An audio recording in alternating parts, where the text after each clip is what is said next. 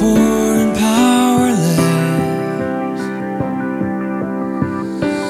all the lost and lonely, and all the thieves will come confess. How y'all doing? Good. I'm glad to be here. Of course, my kids tell me, Dad, now that you're old, you better be glad to be anywhere, so I am glad. Going to share a few thoughts with you today. I'll take my text in John chapter 6. We've just concluded a wonderful holiday, Thanksgiving, and you can tell I've had my share, maybe more than my share. Now we're entering to another season, and this season's somewhat different, but it's basically the same. But now we, instead of giving thanks, we enter into a time of believing God. Do you know, we say we believe God is real and true, but your life is a demonstration of that which you really believe. You cannot separate what you believe about God from your actions on a daily basis. And so I'm going to talk to you a little bit about believing God, because that's where missions would really be, believing God. And the will of God, let me begin by saying the will of God is not off in heaven according to Deuteronomy, neither is it across the sea. It is not in Lynch. It is not even at Woodburn Baptist Church. The will of God is in here. It's in your heart, so that you might hear it and do it according to Deuteronomy. And I'm going to come back to that in a few moments. But now, in this passage of Scripture in John 6, it's the story of the feeding of the 5,000 with 5 loaves and 2 fish. And you've heard the old story about, that was just the men, how many women, how many children, I don't know. Doesn't matter. The fact is, the Lord fed a whole bunch of people with a little bit of stuff, didn't he? Now, we believe that Jesus could feed, or do you? Do you really believe that Jesus fed thousands of people with 5 loaves and 2 fish? Do you believe that? Yeah. You know why you believe it? It's in the book. You got to believe it if it's in the book, right? Now, let me bring it down to where we are. Do you believe Jesus Christ could use your life with 5 loaves and 2 fish to feed thousands of people? Now, before you answer that, let me say your life will demonstrate what you believe. Don't say you believe it unless it's really true. You know the way we treat this book? By the way, this is the Bible. I just got it on iPad. If you say you really believe this book, then the book has to be true in here. Or else this Bible is a storybook that we read to our children and say it's a wonderful story, but it doesn't really happen now. I had to come to the place in my own life where I had to believe that God is exactly who He says He is, and He'll do exactly what He says He will do every single time without fail. That's what makes Him God. 5 loaves, 2 fish, they feed 5,000 plus. Jesus goes along to pray. The disciples get in the boat, go across the lake. I'm just bringing you up to date. The people get up the next morning. The Bible says that other boats came during the night. They get up the next morning, no Jesus, no disciples, and they jump in the boats, thousands of people heading across the lake. Can you imagine that scene, all these people in John boats trying to get to the other side? They arrive on the other side, and that's where we pick up the conversation in verse 26. Jesus said to them, most assuredly, I say to you, you seek me not because you saw the signs, but because you ate of the loaves and were filled. Now, let me give you that in East Kentucky language. You know why you all over here this morning? That's because you got a free dinner last night. And you looking for a free breakfast this morning. Isn't that what he says? But then Jesus said some amazing things. Verse 27, do not labor for food which perishes. Now, wait a minute. Why do we work 40 to 60 hours every week, men, women? Is it not for food and clothing and shelter? Jesus said, do not work for that stuff. if that's all you're working for, you'll miss what God has for you. Don't work for stuff. All this stuff right here, it's going to pass away. But Jesus goes on to say in this verse, but labor for food which endures to everlasting life. In other words, labor for that which outlasts you. That's what missions is about, isn't it? Laboring for that which will outlast you. Now, Jesus can provide for you any way He chooses. God did not give you a job, sir, so that you could provide for your family. That's part of it. You know why God gave you a job and put you where you are? So that you could be a light in a dark place. That's why He put you there. Now watch close. If God took the job away, does God's provision now cease? Only if you're trusting in the job more than you're trusting in God. If you believe in God, His provision never ceases.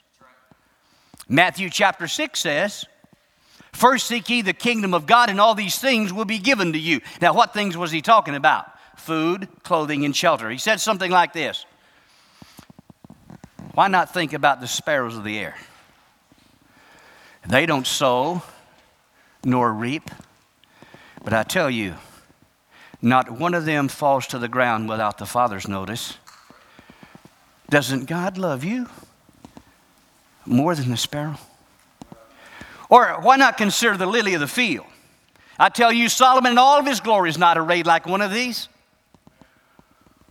Does God not know how to care for you more than the lily of the field? Therefore, when we seek Him, all these things will be given to us. A lot to say right there. But He says, labor for the food which endures to everlasting life. Verse 27, which the Son of Man, are you with me here? Which the Son of Man will what? Give you. I didn't say that, Jesus did. Because God the Father has set His seal on Him. And they said to Him, well, what shall we do that we can do the works of God? Let me put it in context for you. What can we do that we can feed the 5,000 with 5 loaves and 2 fish? Amazing question, isn't it? Listen to this simple response. Verse 29, Jesus said, this is the work of God, that you believe in Him whom He has sent, period. You mean all I have to do is believe? That's what He said. He finished the sentence there. Now let me show you what we do.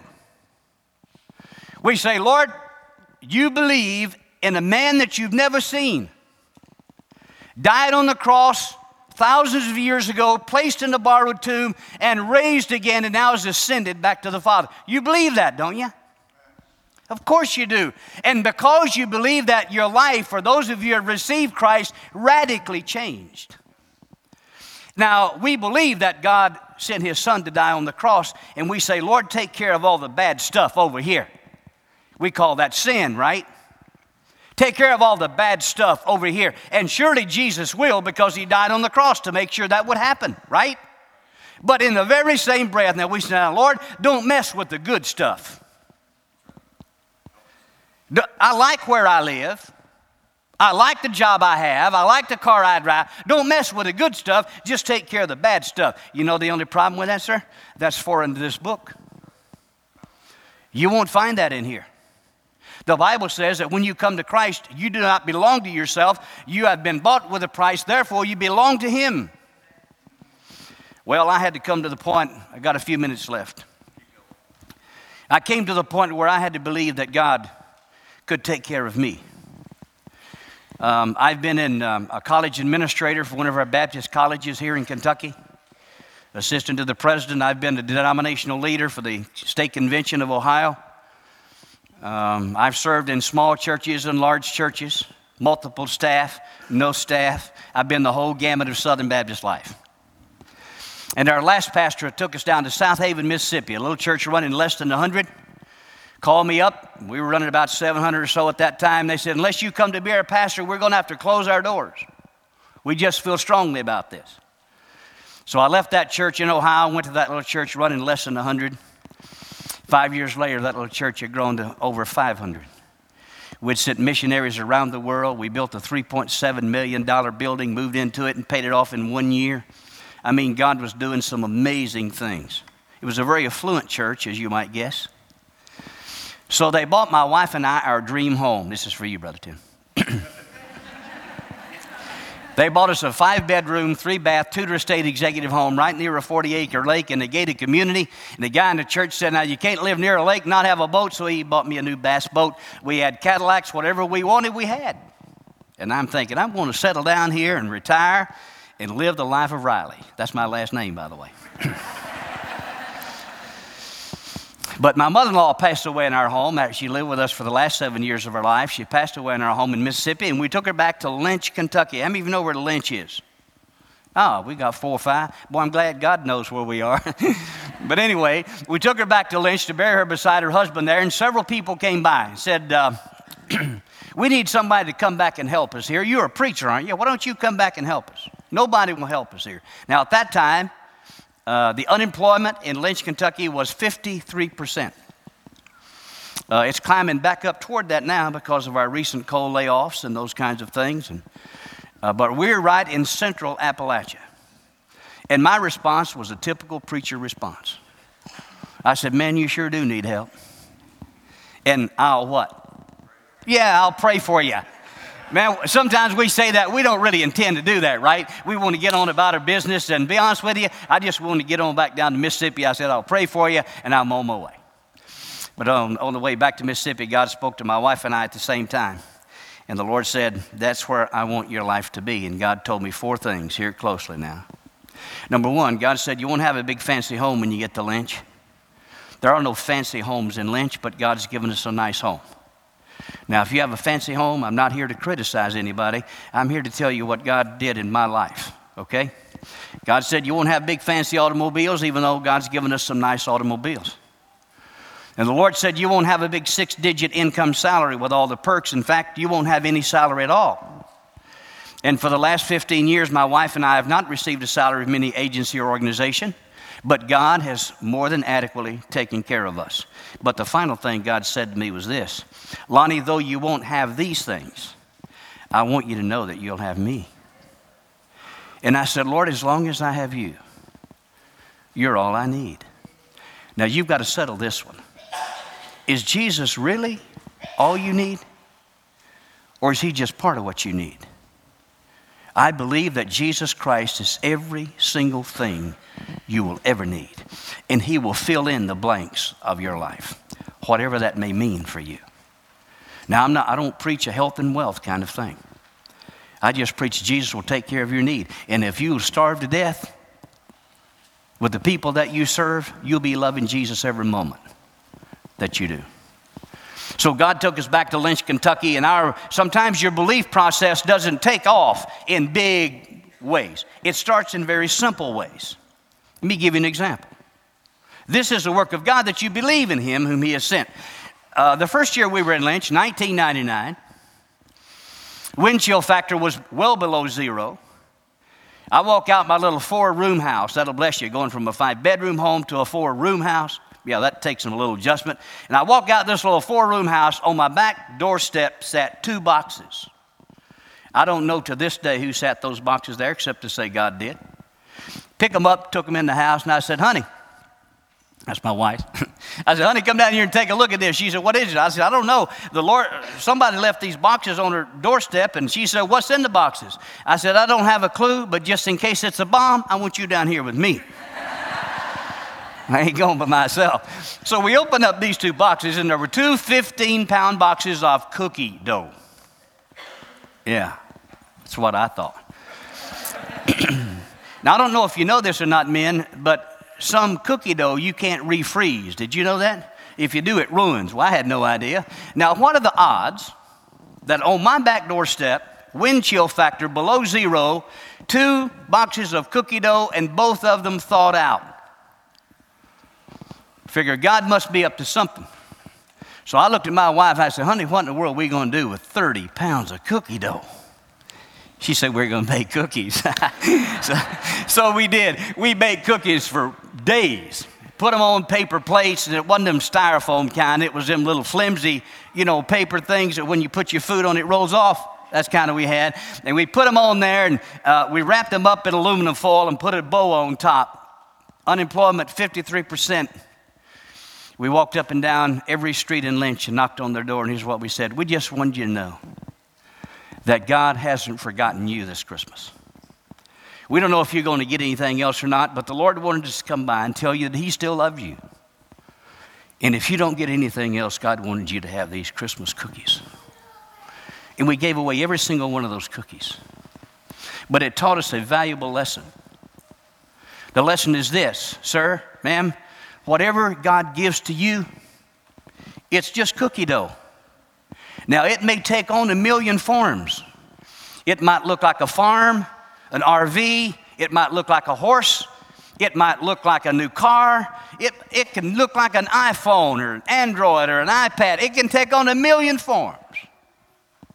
And God gives it to you. And the moment you get it, you decide what you're going to do with it. If you keep that for you, you've just cut off your supply of more cookie dough. Now, you can get more stuff, but now you're going to spend the rest of your life trying to pay for that which God wanted to give you all the time. Your choice. So we decided from that moment, everything we had was God's, and it's just cookie dough. And we'll give it away. You're coming up on a mission offering this month. And you're going to have to decide, how am I using my cookie dough?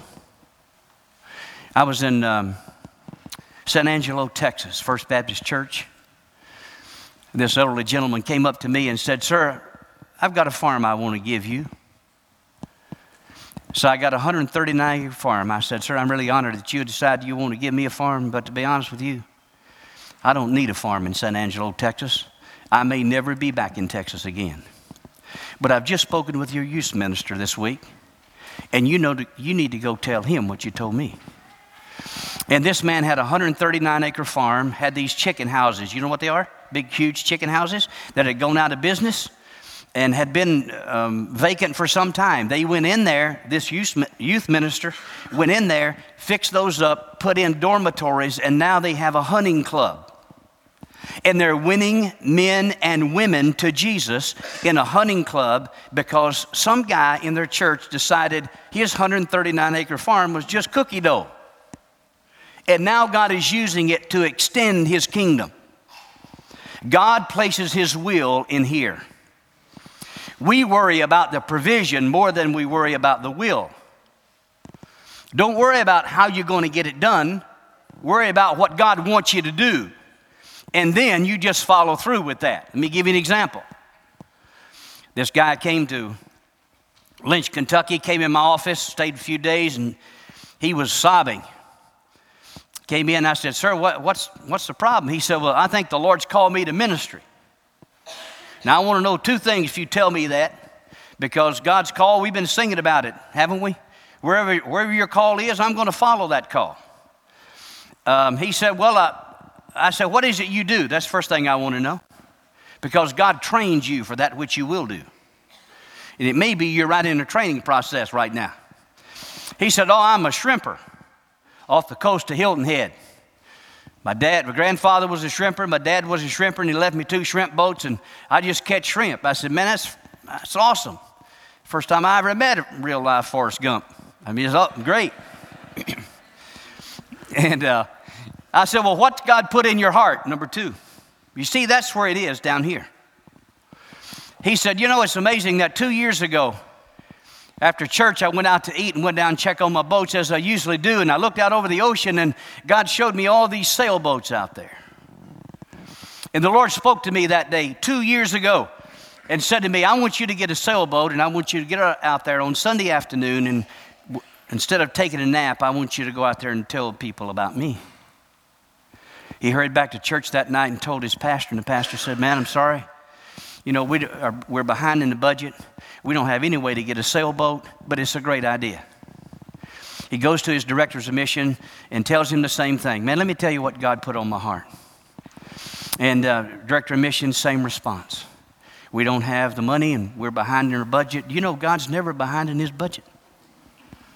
The economy of God, he is never behind. So you don't have to worry about God being behind. If he puts something in here, he's got it out here, or else he won't put it in here. And I said, sir, I believe God's going to do something in your life. 2 years later, he's sitting in my office sobbing because God had put his will in his heart 2 years previous to that. I said, I'm going to pray with you, and I'm going to believe God with you.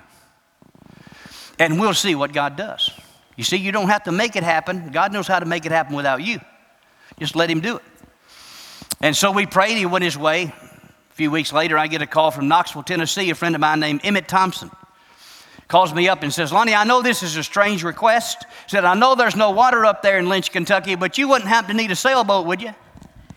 Now, y'all think I'm telling you a preacher story. This is the truth. You'll get that in a minute. But anyway, I said, no, man, I don't need a sailboat, but I know just the guy who does. They brought me up a 24-foot catamaran. I didn't know what a catamaran was till they brought it up. It's one of them things with two pontoons with the thing across the middle, had a 20-foot sail up on top. That thing was a sight to see in Lynch, Kentucky, in no water. It was amazing. So I called this guy up in Hilton Head. I said, man, God just answered your prayer. I got a sailboat sitting out here in my parking lot. You can come on up and pick it up. There was silence on the other end. He said, man, you know I don't have any money for that. I said, oh, this is from God. You don't need any money for this because God just gave it to me and I'm going to give it to you. And now, somewhere off the coast of Hilton Head, there's the first ever sailboat church.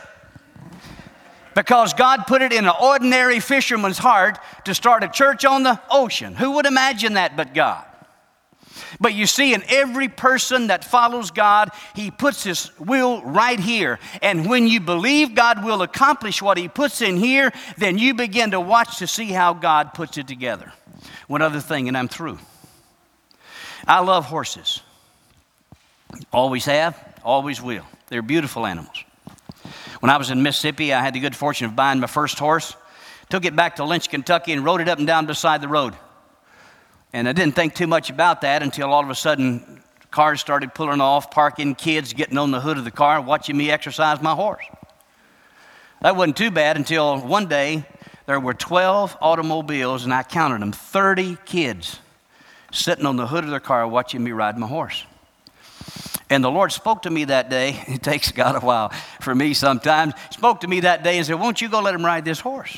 So that's an amazing idea. So I go riding up, asked the parents if they could ride. They were all excited, and I started riding kids on horses, and I was telling them about Jesus, and guess what happened? They started giving their heart to Christ. I said, boy, this would make a wonderful ministry, but I don't know how to do this, Lord, so you're going to have to help me. And so now the Lord gave us 3 more horses. We're up to 4. A couple of teenagers came by and started riding them. They both gave their heart to Christ. Their dad was so excited. He came to me. He said, man, this is amazing what God's done in our children, and I think you need some help. You need some land to put these horses on. I said, oh, that'd be great, but I'm very content right here. Not costing me anything, and got a pretty good thing going on. He comes back in a couple of weeks, said, I bought you a 20-acre farm. I said, say what? Said, I bought you a 20-acre farm. Now, I live in the mountains of eastern Kentucky. Lynch is 200 yards wide and 2 miles long. Am I right, Rod? Mountains everywhere. So I'm thinking this guy bought me 20 acres right up on the side of this hill. And my horse is going to look funny with 2 short legs, 2 long legs trying to get around that hill.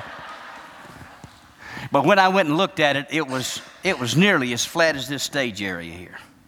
20 acres. Now, God has given us an extra 40 acres. Now we have 60 acres. We have an equestrian ministry. This year, 1,000 kids and teenagers have come through that program. And 200 of those have given their heart to Jesus. You know how that started? 1 horse. Out of those 200 kids who gave their heart to Christ, there wouldn't be a handful who would know the story I'm telling you today. They don't know who Lonnie Riley is. They don't know about the horse, but every single one of them know who Jesus Christ is. The King and his kingdom. Sir, ma'am, what has God given you for your cookie dough? And how are you using it for him? This is the work of God, that you believe in the one whom he has sent. Could you just believe God again for your life? I'm going to ask Pastor Tim to come, our musicians come, if you will. And maybe you just need to come and take your pastor by the hand and say, Pastor, I just want to know how to believe God. Teach me how to believe God. And I want to begin today by driving down this stake. Maybe you don't need to speak to a pastor or a staff person. Maybe you just need to come and get on your knees before the Lord and say, Lord, here's my life. I know what you put in my heart. I haven't seen it realized. But Lord, I'm giving you my cookie dough, whatever that may look like for you. We're going to pray. We're going to stand. They're going to sing, and I'm going to invite you to come. You got it? Pray, stand, sing, and you come. Let's do it. Father, we're grateful today for your love. Thank you of the simplicity of the gospel, that we simply believe in you, and we act in commitment to that which we believe. Lord, today as you've spoken to our hearts concerning missions, some you have rekindled the flame of that desire you placed in their heart long ago, but is being lying dormant in them because no one has encouraged them. Lord, could you use this family to encourage us along the way, that we might rekindle that flame of service. Some folks here, Lord, have a lot of cookie dough, and they haven't been using it for you. I pray today that you would just remind us that all we have, all that we are, belongs to you. So, Lord, have this invitation. Be glorified in it as you have throughout this service. And we'll praise you for every commitment and a decision, whether it's private or public. And we'll honor you and you alone, for you alone are worthy of our praise. This is our prayer in Jesus' name. Amen. Do you stand with me? We're going to begin to sing, and as we sing, you find that aisle nearest you and make your way to the front. God bless you as you come.